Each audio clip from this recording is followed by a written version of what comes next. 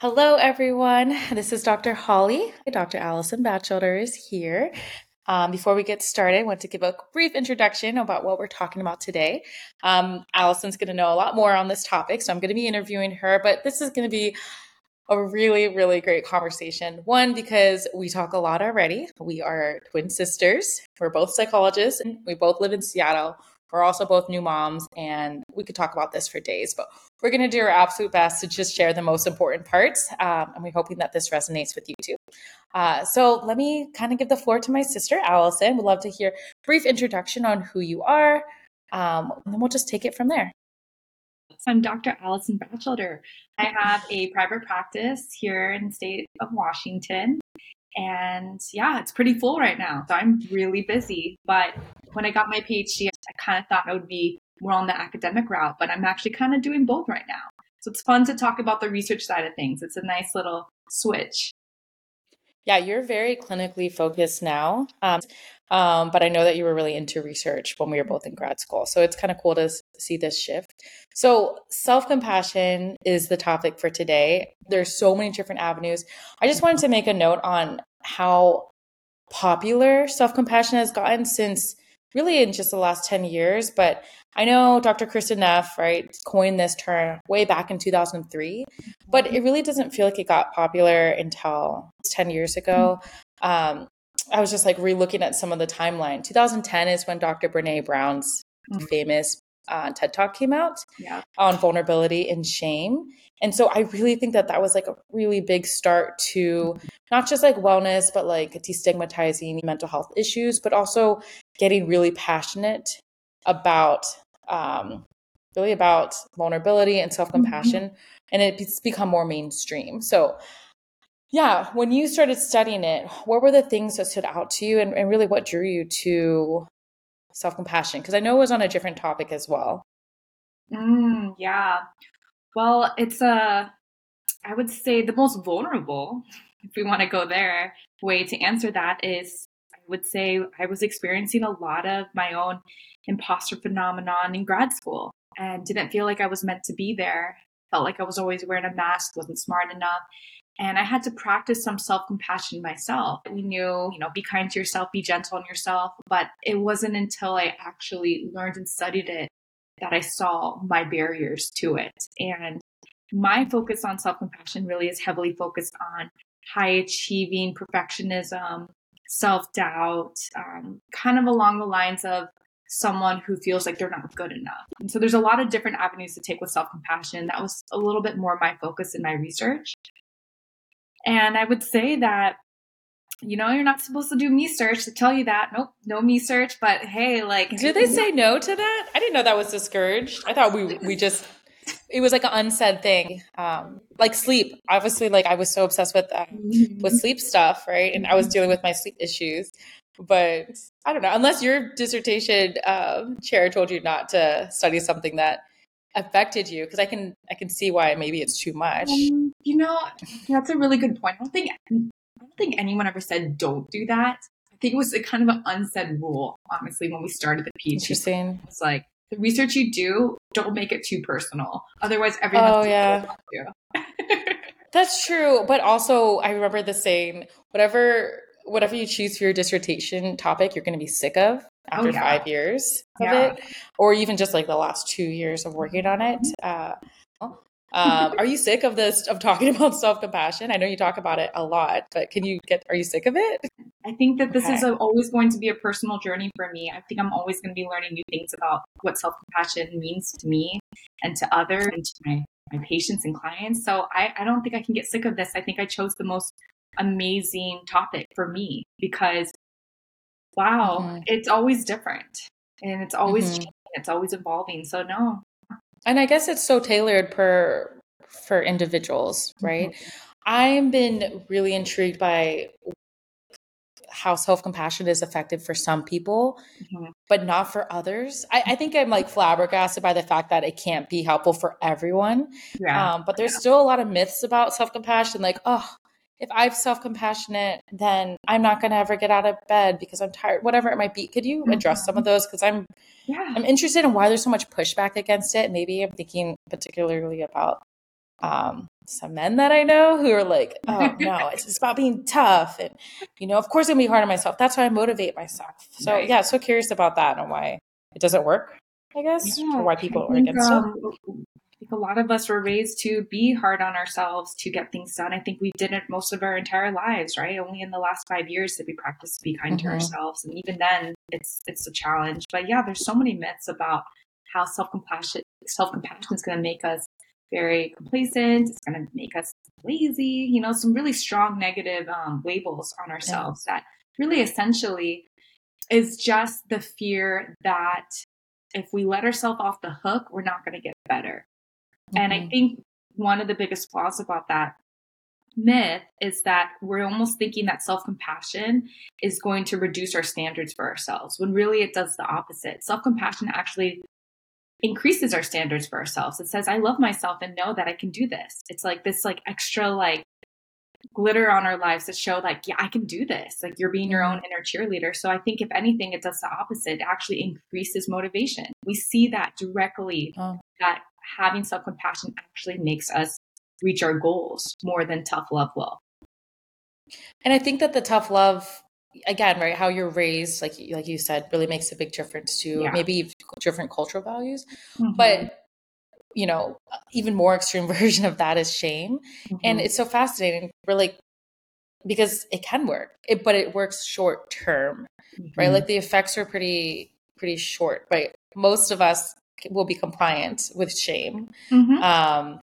Self-compassion has been shown to see, with at least what the data is showing, to have longer lasting effects for growth and change. And it feels like such a no-brainer to go in that direction. But still, there's a lot of fear. Is it because it's a soft thing? It feels too soft? Are people afraid that it's they're not allowed to be soft with themselves? I think so. How do people study it? At least when we look at the research, we do some qualitative research. People are worried about it's mushy, it's soft. Yeah, I mean, you said it. Our modern society, our American society, is so individualistic, and it's your success is based off of how hard you work, and if you're not successful, that's on you. It's your fault. It totally disregards all the luck that has to happen for things to go well, and puts it all on the individual. And if you're kind to yourself, it almost creates a sense of embarrassment. I didn't work hard enough. I was kind to myself. I was too soft. And we're just in a hustle culture right now. It's all about grinding. And I say it right now, but I mean, it's always been like that. That's capitalism, right? That's a patriarchy, right? There's no time to rest, because if you're resting, you look like you're not trying. Yeah. Also, there's so much into that. Do you find in your, clinical work that different generations or even just different demographics relate or are more likely to benefit from self-compassion focused therapy, or just integrating that into their lives? Have you noticed any trends like that? I'm saying this because I'm thinking that Generation Z, man, you guys are so good at incorporating kindness to yourselves in your life too. And it makes me hopeful, of course, too. But have you noticed that as well? And I'll say this. Yeah, there's definitely differences with age and generations, but I'll say that the research is very clear. It's universal. Age doesn't matter when it comes to self-compassion. It benefits everyone, but it's definitely harder for the older generations. There's definitely less motivation. And Gen Z, they're in the right direction for sure. Millennials, they're getting I think TikTok has been such a huge information source for people, especially for people like me who want information quickly, but we know that we need to be careful, of course, on how we consume our information. I could go on and on, but I guess what I'm saying is when we get exposed to these concepts and it becomes normalized, there's a big cultural shift, right? Oh, talking to yourself in a really mean way is not helpful. Please talk to yourself like you would to a friend, right? It just becomes more of a shift. But I wanted to transition back to another question I had about self-compassion, which is maybe you know this, maybe you don't. Why do girls like it more, I guess, than guys? I mean, I feel like I can answer that, but I'm curious Is there research on that? Okay, the research shows that if we're going to say girls like or gravitate more towards practicing self-compassion, it's simply because girls have higher self-criticism than men when it comes to the research. So if we're looking at gender, Oh, okay. men are naturally more self-compassionate than women. Already. Already, yeah. So I would say like women are naturally harder on themselves. This is just, this is very heteronormative and all that. But when we looked at like a lot of these, when the research started like 20 years ago, it was actually focused more on women. Like women need to practice self-compassion. Men weren't even like involved in the conversation as much because it almost looked like men didn't need it, at that point, because women were the ones who were talking about how hard they were on themselves. It was only till later we started to see, men just had like more inner self-criticism. It just wasn't out loud. There wasn't that like self-loathing. So yeah, I would say if it shows maybe women are a little bit more comfortable talking about this and the stigma's not as great for women than it is for men. But I wouldn't say that, honestly, the gender differences are not as clear anymore. I would say that everyone's practicing self-criticism a lot lately. Yeah, I can say this. You have been such a great advocate, not just for me, obviously for your clients and for even our friends. I've definitely seen our family, our parents for sure, for being kind to ourselves, understanding our shared humanity. But we've learned, right, from our friends, even family, that not everyone needs to make that a part of their life because it's actually natural for them. I think it like blew my mind that there's people out there who never had to be taught not to like beat themselves up if they make a mistake, that they're like, oops, gonna try again tomorrow, right? I was like, I thought everyone felt shame and guilt if they didn't do things right. There's a lot of obviously research on perfectionism and how perfectionism can go too far, also how healthy perfectionism is. That leads me to my question is there such thing as too much self-compassion? What does that look like? Yeah, there is, but it's only for one very distinct population group.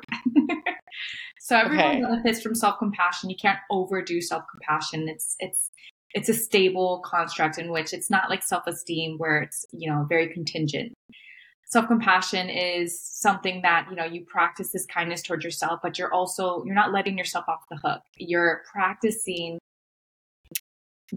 seeing yourself with clarity rather than protecting your ego and pride of what you do. So you can see your mistakes with clarity. You're not trying to hide under anything, right? Not trying to pretend it's not there. There's no avoidance going on with self-compassion. However, there is a group, and that would be the group of people with very high levels of narcissism. And this group of people have very high self-esteem. It's very unstable. And increasing self-compassion is great for everyone. Like, we know that. But if you're increasing self-compassion to the point where I'm not taking any accountability, that's different, because now they're not really using self-compassion. They're using more self-esteem. And so I just want to make this really clear. Self-compassion for everyone is going to be beneficial, right? You're seeing everything with clarity. People with high levels of narcissism, we're talking people who are diagnosed narcissistic personality disorder, right? Like this DSM, clinical diagnosis from a licensed psychologist. Not just saying someone who's just my ex has narcissistic personality disorder. Exactly. Self-diagnosed, right? Right. We're not talking about self-diagnoses here. We're talking about like, this is a real clinical issue that this person has. When they did self-compassion programs that benefited most people, it actually wasn't beneficial for them in the sense that they didn't take accountability. That's all. When it came to like abusive relationships. Interesting. Yeah. Yeah. I've thought about this. Yeah. I've thought about this before. I know, like, again, I was thinking about maybe some people don't have a hard time. Maybe if they don't have a hard time being self-compassionate, right? So treating themselves with fairness and kindness, but they don't believe that other people deserve it. Perhaps people who've committed crimes, who've done maybe some of the worst crimes, like that person, hurt someone or killed someone even. They don't deserve self-compassion, because what if they do it again? Yeah, and I want to be clear, also psychopaths and sociopaths too. Well, yeah, and this is oh my goodness. I was just thinking about this and talking to a colleague of mine about this, which was psychopaths or sociopaths or truly evil people are going to do what they're going to do regardless of shame or Yeah. self-compassion, right? If anything, if they're getting shame, slap on the wrist, whatever it might be, even going to jail for it, right? Mm-hmm. It's not like self-compassion is going to make them do it Yeah. more. If that makes Yeah. sense, or be worse, or Yeah. be bad. But Yeah. shame might actually contribute to that in the long run. Yeah. It opens a whole nother can of worms, of course, Yeah. too. But I'm like, obviously there's could be too much of anything, right? If we're just like only focused on this one thing, sure. But I guess I'm just, you're my sister. I'm always gonna like try to be the devil's advocate and find other things. That's Yeah, what's let's fun just about argue. being sis. Let's try to, yeah, let's argue on air so everyone can hear our conflict resolution skills. I love it. Okay, so I'm aware of our time. I know time is coming up. What are things about self-compassion? Again, we're only talking about this one thing, right? Right. But what are things that you wish that our listeners, whoever they might be, wherever they might be, what do you want them to know about it? That it's everyone's own journey, and someone's Mm, journey with practicing self-compassion is not going to be the same as yours, and kind of have to learn what's gonna stick with you, right? Can you relate to yourself in a more gentle way that's going to feel authentic to you? A lot of this is going to be unnatural. I think what I want people to know most when starting to practice some love for themselves, to go slow. Nothing nothing really lands if it goes too fast, right? The body does not like anything going too fast. That's what mhm, happens with trauma. It's the same with healing and radical mhm, acceptance. Go slow with your journey on practicing being kind to yourself. There's sometimes a backdraft that happens anytime. Anyone who's ever started therapy and just unleashed and just all mhm, their trauma can feel really exhausted after. Self-compassion is mhm. very similar. It can Oh, create a lot of grief when we think about how hard interesting. we've been on ourselves throughout our entire lives. And a lot of Wow. anger, and all of that is real and it's valid. But with self-compassion, we go slow. We go really slow and we just figure out what's a better way I can relate to myself. And my big thing is the easy route with this is, how would I treat my best friend or someone I love? How would I treat my Mhm. dog if my dog was in this situation? Like, just like really subtle stuff, Oh. like we beat ourselves up so much, but we wouldn't do that even to the stranger at Trader Joe's, right? So we just want to just kind of Mhm, shift a little bit. Can I at least be a little neutral with myself on this, right? Rather than like shame myself so heavily because it's not getting me mhm, anywhere. And I also just think about making sure that we spend some time thinking about what our motivation is. But a lot of times that self-critical voice, it just loves us so much and just is trying to protect us and get us to where we want to be. It's worked mhm, a lot. Let's be real. We wouldn't keep doing something if it didn't work. It has worked, right? Being hard on ourselves has gotten us to get up, right? And get stuff done.